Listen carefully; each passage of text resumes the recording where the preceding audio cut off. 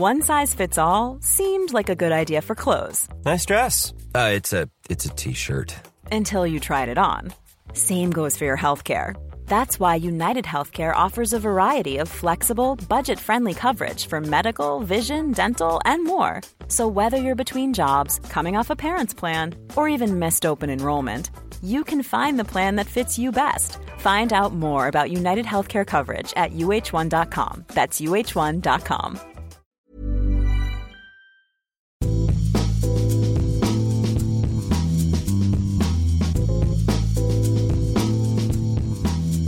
Welcome to another edition of Light Behind Bars. I'm Noah Rothbaum, the Daily Beast half full editor. Joining me, as always, is my colleague and co-host, David Weintrich. Howdy.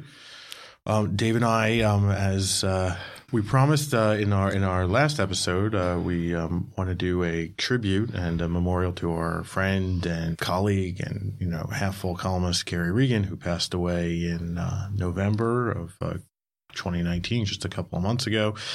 And, I think it was actually Dave's idea to bring in some special guests for this. And I couldn't think of two better people than Dale DeGroff, who we have spoken about actually quite a bit on this podcast over the last 2 years. Some of it in a complimentary fashion. Thank you, gentlemen. Dale, who really needs no intro. I mean, if you've listened to Life Behind Bars before, but he is the father of the rebirth of the cocktail, a real bartender's bartender. I think just about everybody in this industry has some story, some connection where Dale sort of stepped in and mentored them and helped them. And, you're one of, Gary Regan's oldest friends in this industry. I always think of the two of you together. So thank you for coming in. I'm delighted to be here on Gary's behalf. It takes several people to fill his shoes. It does. Yes. I think the four of us could barely do it. No. or to drain his cocktail glass. And then also we have with us Julie Reiner, who is, a fixture of the New York bar scene, owner of Clover Club and Leyenda in Cobble Hill, and one of Gary's longtime friends, and it's wonderful to have you here. And, thanks so much. Yeah. It's happy to be here. While we start to talk, Gary, super fan of the Negroni, as it sort of rose to, prominence in, the last 10 years or so in the U.S. Gary is one of the big proponents. I have tasked Dale to whip us up a round of Negronis. We're using a gin that was Todd and Vixen's, that was Gary's, I guess, last project. It was his final spirits project. Yeah, that he was consulting on. And of course, to make the Negroni, we have this crazy spoon stirrer. I don't, it serves the flies. I don't know what to call it. I mean, it looks like a sex toy, but you beat me to the punch there. It is. It is. Gary was famous for finger stirring Negronis, where he would literally put his finger into your glass and stir it around. It was a great party trick. It was good. It was a good trick for him because he'd show up. There'd be a team of bartenders actually making the Negronis, and then he would just sort of finish them with a stir. So at some point, he with Cocktail Kingdom, they did an actual kind of cast of his finger, and now as we have here, this crazy stirrer at the end of it is exactly a replica of Gary's finger. So for the rest of it's time, a little less wet. For the rest of and time, probably cleaner. more sanitary. For the rest of time, this I think is never anything under the nails. No, never. Not on this thing. Dishwasher safe. I always thought Gary's nails were clean, I have to say. Yeah, I always, he was a bartender. Yeah. I mean, I think when he knew he was going to stick his finger in a Negroni, that he really made sure to scrub well. One would hope.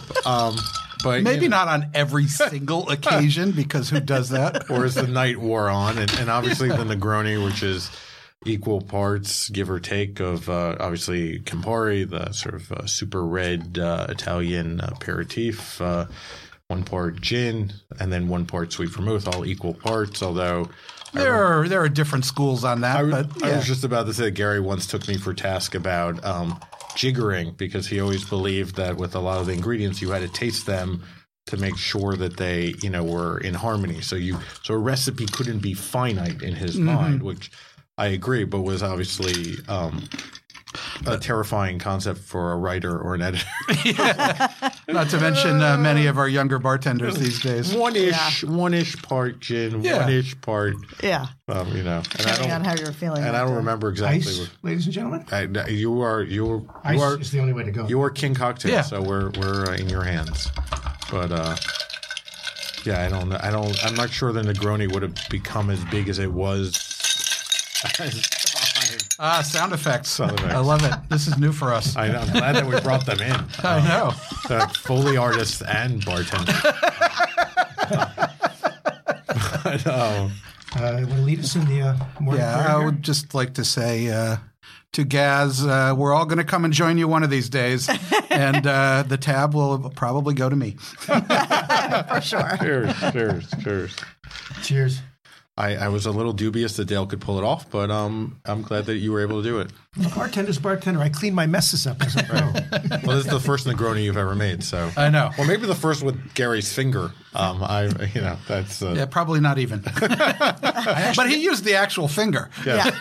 For the record, he used the finger stirrer. I actually made him wrong for years. I had it on my menu as early as '87. It was on my earliest menus, and I used to serve them up. Until the Italians came in and said, "Ma, what are you doing?" Well, on the other hand, it's pretty good up. I still like them like that if I'm having it before dinner. I found for Americans, it got too bitter. Too bitter. Yeah. Because the dilution is what. Oh, yeah. It opens it up. And the gin itself, you can really, I never got the chance to talk to Gary about why he created the botanicals like they were. And Jeffrey Morgenthaler and a few other folks also weighed in. I think Leo Robichek and but it works, I think, very well in a Negroni with a lot of botanicals stand up to the vermouth and the Campari. Sure. So, that makes a very appetizing morning drink. Good morning, Neil. Good morning. That's how Gary probably started every morning, right? So that's at least how I'd like to think of him. Wake up, I think dressing robe, having his morning Negroni. Somebody's got to start with the anecdotes, so I'll start with one. Please. I was in Kentucky with Gary and his semi-estranged wife at the time, Marty, and whiskey expert Jim Murray. A lot of personalities in that room. No, it was a pretty dull lot, but we were there, guests of Heaven Hill, and we ended up in our hotel room drinking a lot of Heaven Hill whiskey with Parker Beam and his son Craig and Amy Presky, who was their press person. These are also fairly reserved people who really don't have a lot to say. No. or the opposite. But anyway, and we sampled a good amount of the product range of Heaven Hill. And I woke up the next morning and, the mirror is never particularly kind to me, but boy, it was ugly that morning. It was just looking at me and I was looking at it and it was not happy at all. And neither was I. So I went downstairs. We were staying at the old Brown Hotel. And I went downstairs to round up some kind of hangover cure, anything, from a revolver to something. to something. Anyway, and I see sitting at the bar, which was closed, but sitting at the bar, this is like 15 years ago, is Gary with this device in front of him. It's like a little keyboard with a BlackBerry plugged into it. He always had all kinds of high-tech toys. And he looked just as bad as I did. And I would not have dreamed of doing any kind of work of any kind in that state. It was just not possible. And there's Gary. I said, what are you doing, my friend? And he says, I'm working on my column. Says, doesn't your head hurt? Of course it hurts. But, he had a work ethic. Oh, yeah. He was the definition of just, on with the show no matter what. Oh, absolutely. And I would use any excuse to punk out, like on my column, as Noah knows. I've tried them all many times. Yeah. He's got a catalog. Funny because it's true. And I think Gary, as he got ever more famous, and he was this sort of rock and tour and bon vivant. But we kind of forget that, when I first met him 20 years ago, give or take, the only books that were really available about cocktails and spirits were ones that he wrote or co-wrote. There weren't many others. No, there really weren't. They were literally, and the ones that had been in print forever. And then, it was like a desert until, Dale, you published your book, The Craft of the Cocktail, which kind of blew stuff up and changed everything. But in between that period, there was Gary's Modern Classics, which was that was the first time somebody had put like reasonably good new drinks together between covers in ages. Yeah. I mean, when I signed a contract to do the Esquire Drinks book in 2000 or 2001, the publisher handed me their other cocktail book, which was from Australia. All the drinks were green and neon, and all of them had Midori in them and 2 other liqueurs at least. And that was their idea of a cocktail book. Actually, in 1998, a young bartender from the Townhouse in Emeryville, California, wrote that wonderful book with Laura Moorhead. Yeah. Cocktail. Paul Harrington. Yeah. Paul Harrington, and that was a beautiful book. But literally, you could count them on like one hand. There was not much. And Gary's book on bourbon, that was so far ahead of the So you're right. He did have a real work ethic, and I think sometimes it gets lost now because he was such a big personality that people forget that he was really serious. I'm packing up house now, and I'm packing up my library, and I keep coming by more and more and more of Gary's books. I know. And I forgot how many I had. Yeah, he kept writing them. He wrote that column in the Chronicle for years. Well, it was the most famous. And the yearly manual. Right. Speaking as a drinks historian, his commitment to that was really quite strong, and he wanted to get things right, which is for somebody who we think of as being this just character and bon vivant and agent of chaos. He really wanted to get the stories accurately, and Joy of Mixology, the history part there was the first like long form accurate treatment of mixology since William Grimes's like 15 years before or 12 years before, and Gary's was even more detailed. And what year did that come out? That was 2003. It came out, but it was supposed to come out earlier. Yeah, he wrote it earlier, and then it got delayed. Yeah, that was one of the first books that I got my hands on. I opened Flatiron Lounge in 2003, and up until that point, I was sort of just flying in the wind, trying to figure out what to do, and there wasn't any information really out there. As Dale walked into my bar, and I was like, "Who are you?" I had no idea. That still happened. Yeah, but I quickly, grasped on. I was like, oh, "Tell me something. Tell me anything. Right. Teach me."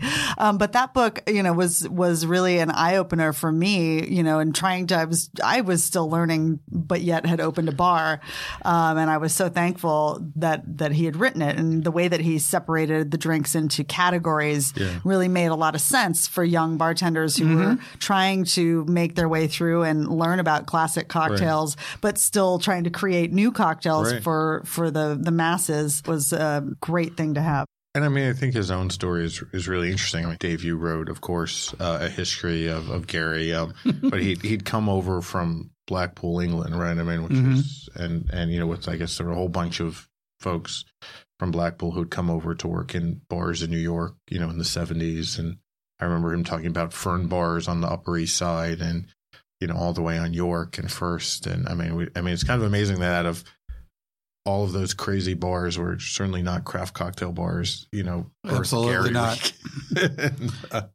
But he was always learning. That was the thing about Gary. He was a very curious man. He just always wanted to see what was going on and to look into things. And I think that's one of the traits that keeps you young in this world is just being curious, wanting to know what happens or what's going on or how did that work. And he was always big on that. So even in the Fern bar days, he was like collecting recipes and he was like, let me know all the recipes, which is rather than just, they don't need to, he didn't, I don't think he treated his customers with contempt like so many bartenders did back then. Never. No. Yeah. And Gary is Gaz, I guess I want to call him Gaz now, as a presenter. I never, he traveled the same as I did and David does. I never was at a festival or anywhere when Gary was performing that I did not attend, because every time I attended,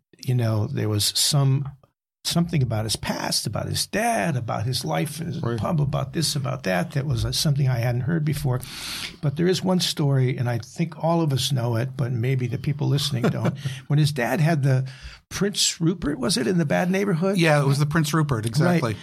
His dad, there was a real tough guy in town named Blosh. And Blosh, every saloon owner, a pub owner in the town was quaked when Blosh came in. In Blackpool, he was famous. It was fisticuffs and that in kind like of the thing. 50s? It wasn't in Blackpool. It was outside of Manchester, and it was in a really tough part outside 50s, of Manchester. 60s, I guess. Bolton, you said? Yeah, I think it was in Bolton. Yeah, and it was in the 60s. Yeah. So the only person who didn't quake when Blosh came in the door was Bernard. Bernard, yeah. And Garrett's in dad. fact, Bernard insisted that as soon as Blosh came in, if he was upstairs, to call him immediately because he wanted to take care of Blosh.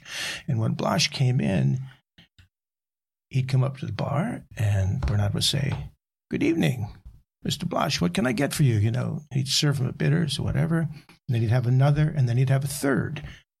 Absolute on his best behavior. And Bernard was there chatting, with him, happy to see him, and showing him a lot of deference. And then after his third one, there was always music in Gaz's dad's bars. He always had a little orchestra playing, and this was no exception. And this was a regular routine. After his third one, he got up and he sang Danny Boy so beautiful that there were people crying in the beer. Mm-hmm. And Gaz, this guy was terrifying, perceives it like this. He said, Blosh, he wasn't mean. He was just afraid. He was afraid that people wouldn't respect him. He was afraid of the way he would be treated. So when my dad gave him respect, he gave love in return. Yeah. When he sang that song, Danny Boy, and that's a beautiful story. Yeah. About bartending, about being a customer, about everything. Yeah. It's about being human, you know? Yeah. Well, and I think when Gary came here and he brought the bar with him. He brought the pub. And when there was a bunch of us with him, it felt like we were, a crowded pub, all having a good time. And when it was just the two of us, it felt like, you're in a quiet pub with a bartender and he's polishing glasses and putting away stuff and sharing wisdom and maybe pour something that he'd been saving for himself. And he was always so companionable. Yeah. That's people. We were all at the tribute that we had here to him in New York the other night, and a lot of people spoke about how Gary inspired them, which he did. But for me, the thing that was the highest praise I could say is he was always good company. As he was somebody you could sit and talk to. Yeah. And if you were passing time with Gary, you were doing something. Yeah. It was good. Yeah. And I would say that about anybody here. It's like that's a beautiful thing in this world. This world is a hard world, I think, and as we see every day. And to have somebody who makes it a pleasure to pass your time is that's a rare gift, and he had that in spades. Yeah, and we're in the business of doing that, aren't we? And aren't we lucky because we are? We're in the business of one side of the bar or the other of being able to connect with people if we choose. Right. On any level we choose on a regular basis, and that for human beings, it's not available to everybody. It's a nice thing. It's a nice thing. I first met Gaz on a trip to Peru. Oh, God. Yeah. Not this. Yeah. that famous trip. The famous trip to Peru. Infamous, I think, is the word you're looking for. But it was really funny because we were traveling, from Lima to Cusco, and we got on this bus, and I sat down in a seat, and Gaz sat next to me and was like, "I'm going to be your seatmate."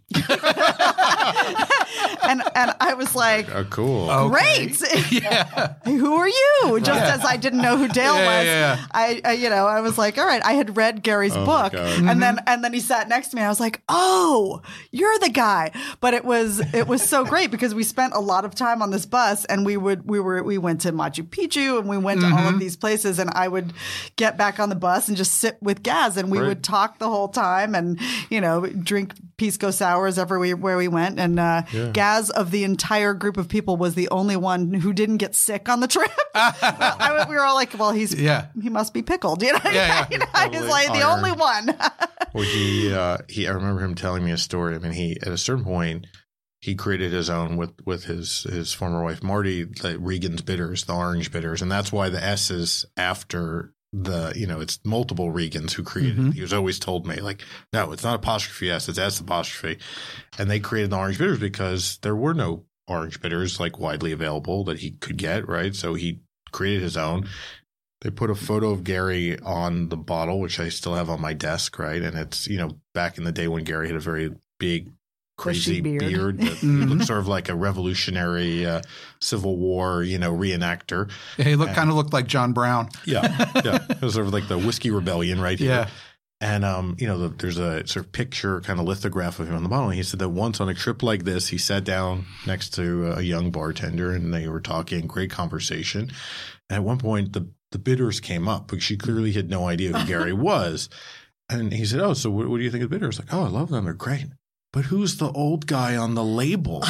And Gary just thought it was the funniest thing he'd ever heard. He's like, I'm the old guy. He had lost his beard at that time. That bartender's name was Bonnie because I was on the trip. She was from London. Now she's in Australia, and she's actually, I think she left the bar business maybe. No, she's still in the bar business. She's up in Brisbane, I think. A lovely woman.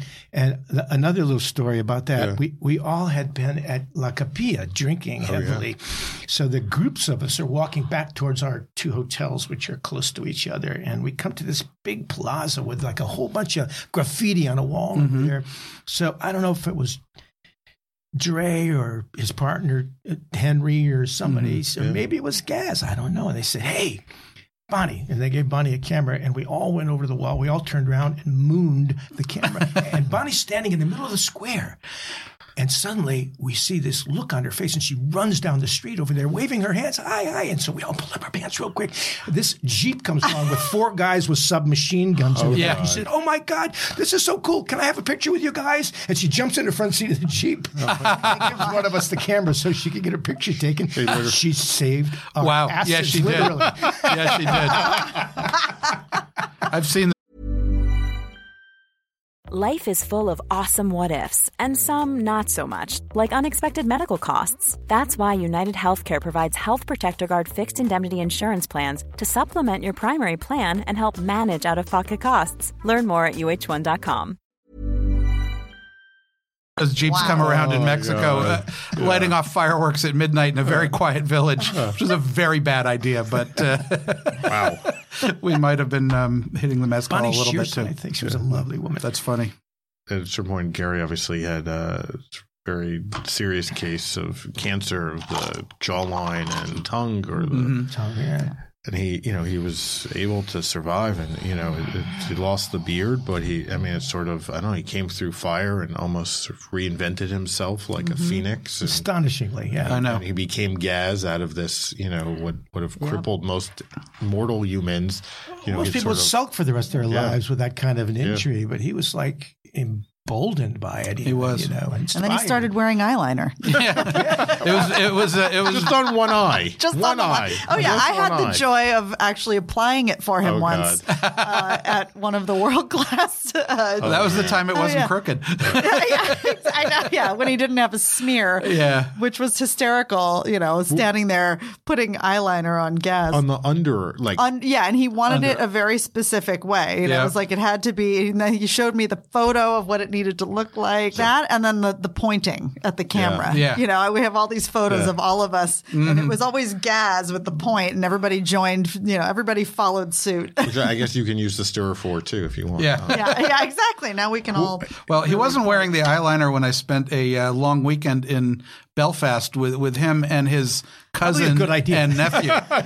But his cousin and nephew came over from Lancashire, and you could see, like, it was very interesting because you could see where Gaz went in a completely different direction. But you could see also, these guys are fairly hard guys, and it's a tough part of the world up there, and they're not people to let all their feelings hang out. Gary wasn't a big guy. He was certainly heavier back in the day, but he was scrappy. That's what I heard. I never saw that side of him, but Jimmy Duke did. Oh yeah, and he said he could handle himself just fine. If the occasion rose, And back before the cancer, he definitely was much bigger temper. He hadn't found meditation yet. I remember walking through Whiskey Fest with him early, it was before it actually started, and it was just press, and it was him and Marty and I, and this was probably 2002 maybe.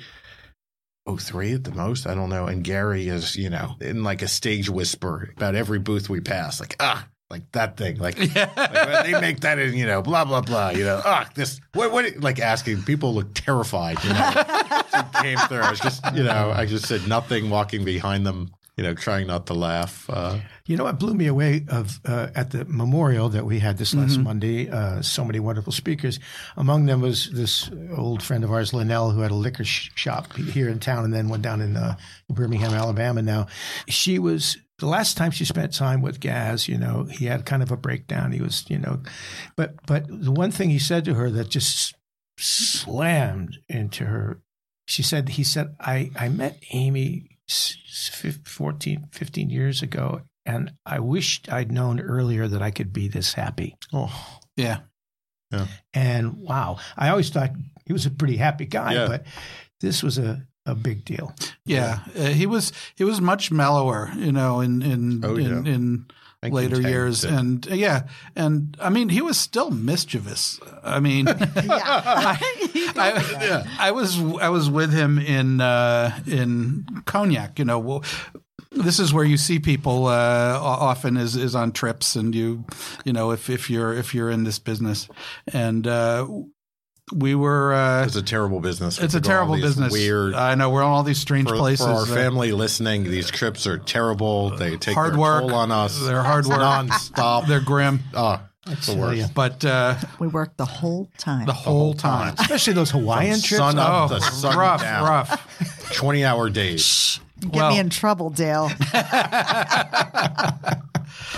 Well, this time we were enjoying ourselves in tasting cognac and cellars and all that kind of stuff, which is really extremely pleasant. And then they said, well, we're going to go and take a barge down the Charente River.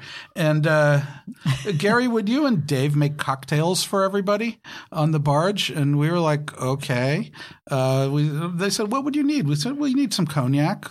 We have that. Right. We'll need some Cointreau. We figured sidecars. Everybody likes a sidecar. We have that. And we'll need some lemons and ice. And they said, well, let's go to the supermarket. And so they pull up in front of the Hypermarché, the hypermarket there, and in Cognac, outside of Cognac. And Gary and I go in. We find the lemons, no problem.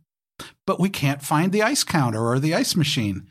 We finally asked somebody in our broken French, and they said, no, we don't sell ice here. And we're like, oh, shit, we're not in America, are we? They don't sell ice. Right. And we're like, we'll have to do something. And then we're walking out, and we pass the fish counter. A whole display of fish on crushed ice. Oh. And, Gary and I look at each other, and our looks spoke a lot. His said, those fish look really fresh. And I said, yeah, it looks like my looks kind of said, it looks like they were just put out there. And we kind of looked at each other. Is this too crazy? And, Gary was like, this is not too crazy. He was that kind of person that if you had a crazy idea, he would go in with you no matter what. I mean, it was always better to do the crazy thing and than to regret not doing it. So we kind of got them to get us a couple shopping bags and lifted up the shrimp, which looked really fresh, and scooped them full of ice. And we never said a word to anybody. So we had our ice. Wow. And we made cocktails. They didn't taste really fishy at all. Shrimp. Just a little. There was a little umami in them. Yeah. Very American twist on the sidecar. But it's like he was not the person to hold you back on a situation like that. No. Was he with us on the Cognac trip when we went to the party shop to pick up the costumes and stuff? I don't think he was. I don't think he was. You're undermining this whole thing about this is such hard work, both of you. I know. Well, we had to make cocktails on a barge with fish ice. That's cool. It's a challenge. It was a challenge. Yeah. It was hard work. For 10 hours. I loved how over the years, with every email exchange or conversation that Dave was anywhere near having to do with Gaz, Gaz would razz you so hard. It was like, you're cheap. You never pick up the tab. Do you want to tell the origin? Well, it was on that same trip. We land in Paris, and they say, "Okay, you've got the afternoon off after an overnight flight in coach from America." Thank you. So there's that aspect. You're not usually getting treated super nice on the travel part, but then they pump you full of very good booze. So there is that. But anyway, so we had the afternoon off, and we said, let's go to Harry's Bar, and we go to Harry's New York bar, which opened in 1911 and is still there and is just glorious. And it was the service there can be rude sometimes. It was not rude this afternoon that we were there, and the sun was shining in over our shoulder, and we were sitting at the point of the bar, and we had a sidecar, and we had another sidecar, and it turns out they didn't take credit cards, and I didn't have any euros, and Gary did. So he paid for the 2 rounds, and then we had another round, and I thought, well, I'll just stop at a cash machine and get him back, and and suddenly we had way overstayed our time, and we had to go off to dinner, and I did steal him an ashtray from the Ritz, which was the size of a very large coffee table book, because so that you wouldn't steal them. He never mentioned that part, right? That I stole the Ritz ashtray for him and put it in my bag. So Colin Peter Field will hate me forever. But anyway, it turns out I couldn't get him back. I couldn't get to a cash machine. There weren't that many at the time, and been branded ever since. Branded ever since. He finally forgave me, but I still owe him drinks. I'll always owe him drinks. Every opportunity. Oh, yeah. I call you a cheapskate. I remember I was looking back through emails, before today, and the tribute the other night, and he even referenced it in some dinner, like it was from 10 years ago. Like, I mean, is Dave gonna be there? Like, it's like. Okay, and then so he was like, "Oh, I'm not going to say that," but Gary, he wouldn't have done it if we weren't friends. No, and it was done with love. He didn't do that to people who couldn't defend themselves. And that's true. Well, and he would take these trips that I would never take. David maybe would never take, because you go overseas. You want to make some bread. You know what I mean? Sure. Yeah. You're flying and you're flying coach. You want to make. I put a minimum to go. Right. Sure, of course. Over there, but Gaz. They would call him up from Slovakia, or they'd call him up from Poland, and he'd say, well, just give me some walking around money while I'm there. Yeah. And that's the way he did, because he wanted to take care of those bartenders and bring this thing Which to is them, why he was able to reach so many people and mentor them, and he was kind of up for anything, Well, when I was in Belfast with him, he asked for the walking around money, and we landed, and they gave us each an envelope of maybe £300. That's not what we would charge to do this as work, but it made for a very fun weekend in Belfast. Yeah. We're like, oh, let's see now. Did you ever work in Russia? No, They give you all of your pay the day you arrive in American $100 bills. Wow. I do it in so that you can spend them all while you're there. Yeah. That's amazing. So funny. Well, I love that all of Gary's emails, I don't know when he went to this, but they were always in that bizarre font. Yeah. It was it's like a very cheery Comic font. Sans. It's always in Comic Sans. And he had his logo, and no matter he'd be sending me an angry note about one of his stories. I mean, Half Full, we're sort of honored to publish, I guess, Gary's last pieces. And, it'd be like a note like, why did you put that word in all caps, but in this crazy Comic Sans? So it's really hard to take it seriously, right? That he's irate over one word, right? Or one phrase, and it's in Comic Sans. And it's just Gary, mixed messages here, man. Can we put the serious talk in Times New Roman or something? No, he wouldn't do that. All Comic Sans. It was amazing. I don't know when that started, but as long as I can remember. Yeah. There's a young editor over at Random House who is the editor who worked on Gaz's second edition of the Joy of Mixology, and also is working on my second edition, which just came out. The Crafted Cocktail. Yeah, the Joy came out. The new Crafted Cocktail. Last year and a half. 2018. Yeah, it came out at the end of 2018. She was shell shocked when I got to her already. Oh, I can only imagine. And then. Yeah, I mean, the meditations sort of kick in the second email. The first email would be irate, and then the second one, okay, that's okay. Okay. Next, okay, that's fine. Just going forward. Yeah, going forward. If next, this is what I said, this is what is published. Like, Yeah.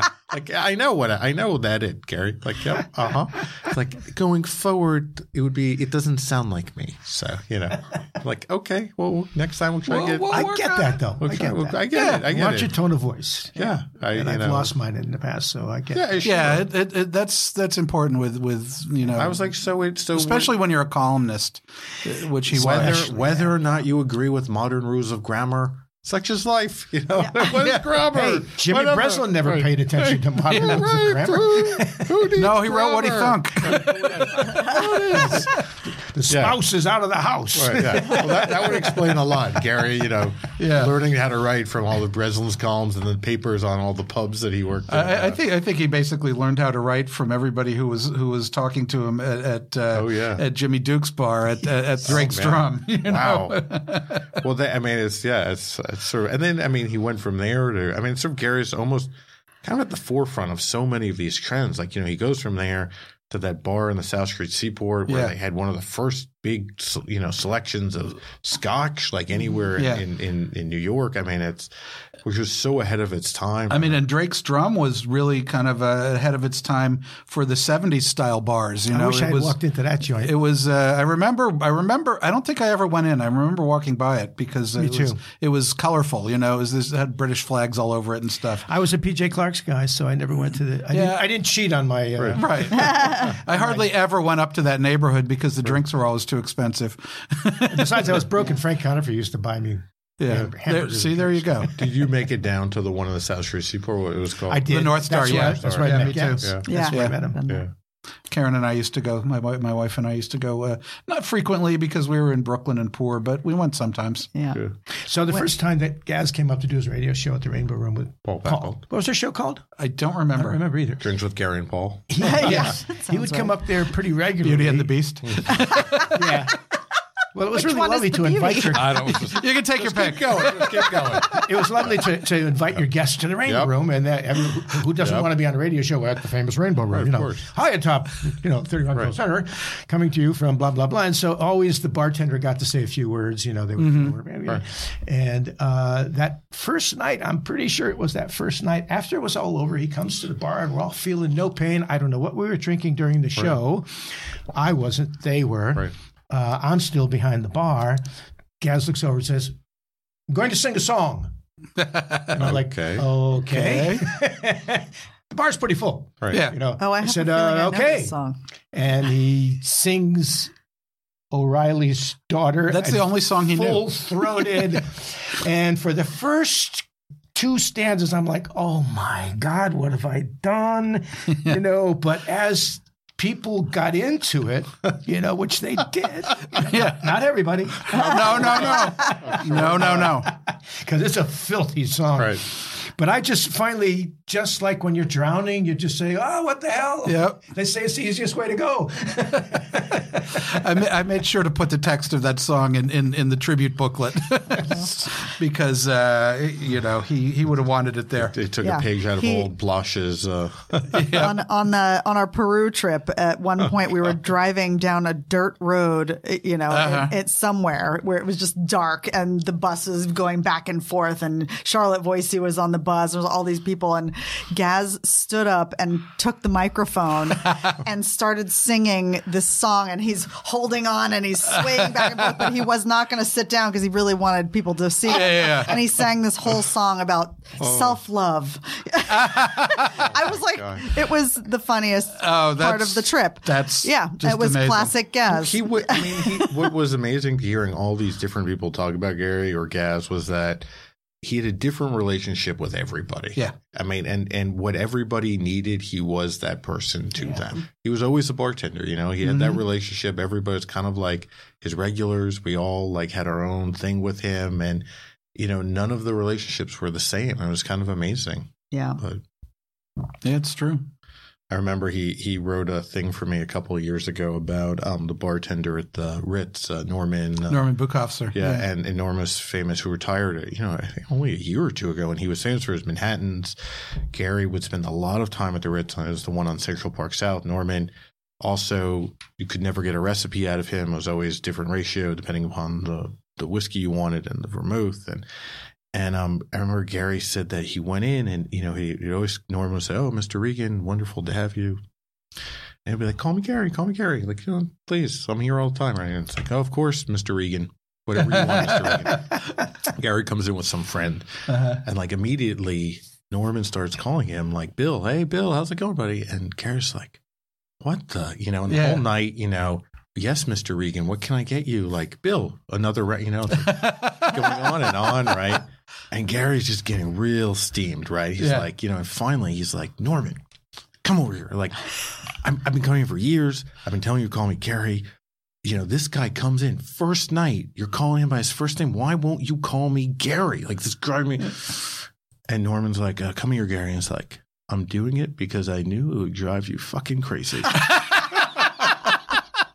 Gary loved it. He loved it. Yeah. And it totally Norman was going to come, but he's pretty sick. Oh, yeah. He doesn't live in town anymore. Oh. I saw he was on the list for the tribute. And Norman was, he's a legendary. He deserves his own show. I love him. I know. You know what Norman's famous saying goes? What was that? "I don't mix drinks. I mix people." Yeah. He was also one of my other mentors in life, David Granger, the editor of Esquire. David Granger was a favorite customer of Norman's as well. I think he was a guest at Liam Neeson's wedding. All these, celebrities who stayed at the Ritz love Norman. His bar was like 4 seats. And I love the image of just Gary sitting there for years, almost as like his co-host, of the Ritz bar, Gary and Norman show. Is no wonder he was able to do the Paul's radio show. He had years of experience co-hosting this celebrity show. Yeah.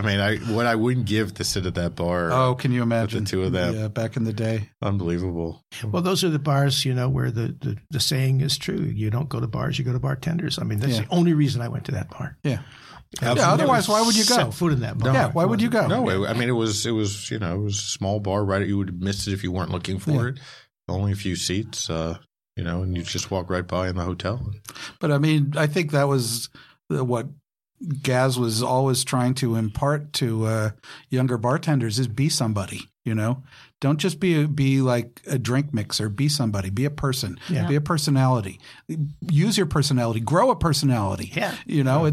Borrow one to start. Yeah, borrow one to start. Exactly. Oh, yeah. But that's how you get noticed. His seminars on mindful bartending and really thinking through your experience with the guest and being entertaining. Gaz, another funny story that I have is when we opened the Pegu Club. And, we were running around like crazy and trying to get everything done. And we're ready for our very first Friends and Family. And I think most of you were there, right? And Gaz was at the front door. Like he had to be the first one to come in. and we opened the door and he literally ran up the stairs, went right to the bar and went up to Phil Ward and was like, "I want a Pegu Club." And it was so important that he was the first one to have the very first Pegu Club at the Pegu Club. That's a column. And he walked around and you all, and it was like Dale that came in and Dave came, and he looked at both of you and was like, "I was the first." Right. Let it be known. Let it be known. Write that in your history book, Dave. Yeah, that's right. Oh, God. Well, thank you both for joining us today and celebrating the one and only Gary Regan. Gaz, to many, he'll be sorely missed by, I think, all of us. All of us. God knows how many other people around the world whose lives he definitely touched and changed and, mentored. So to raise a finger-stirred Negroni to Gary, I'll never think of a Negroni again without him. So. That's right. Cheers. We'll miss you, Gaz. We'll miss you, Gaz. These celebrations are taking place around the world, by the way. He traveled everywhere and made friends everywhere he went. And also people he really pissed off. They're squares and screw them. Cheers. Dave and I encourage you to drink responsibly always.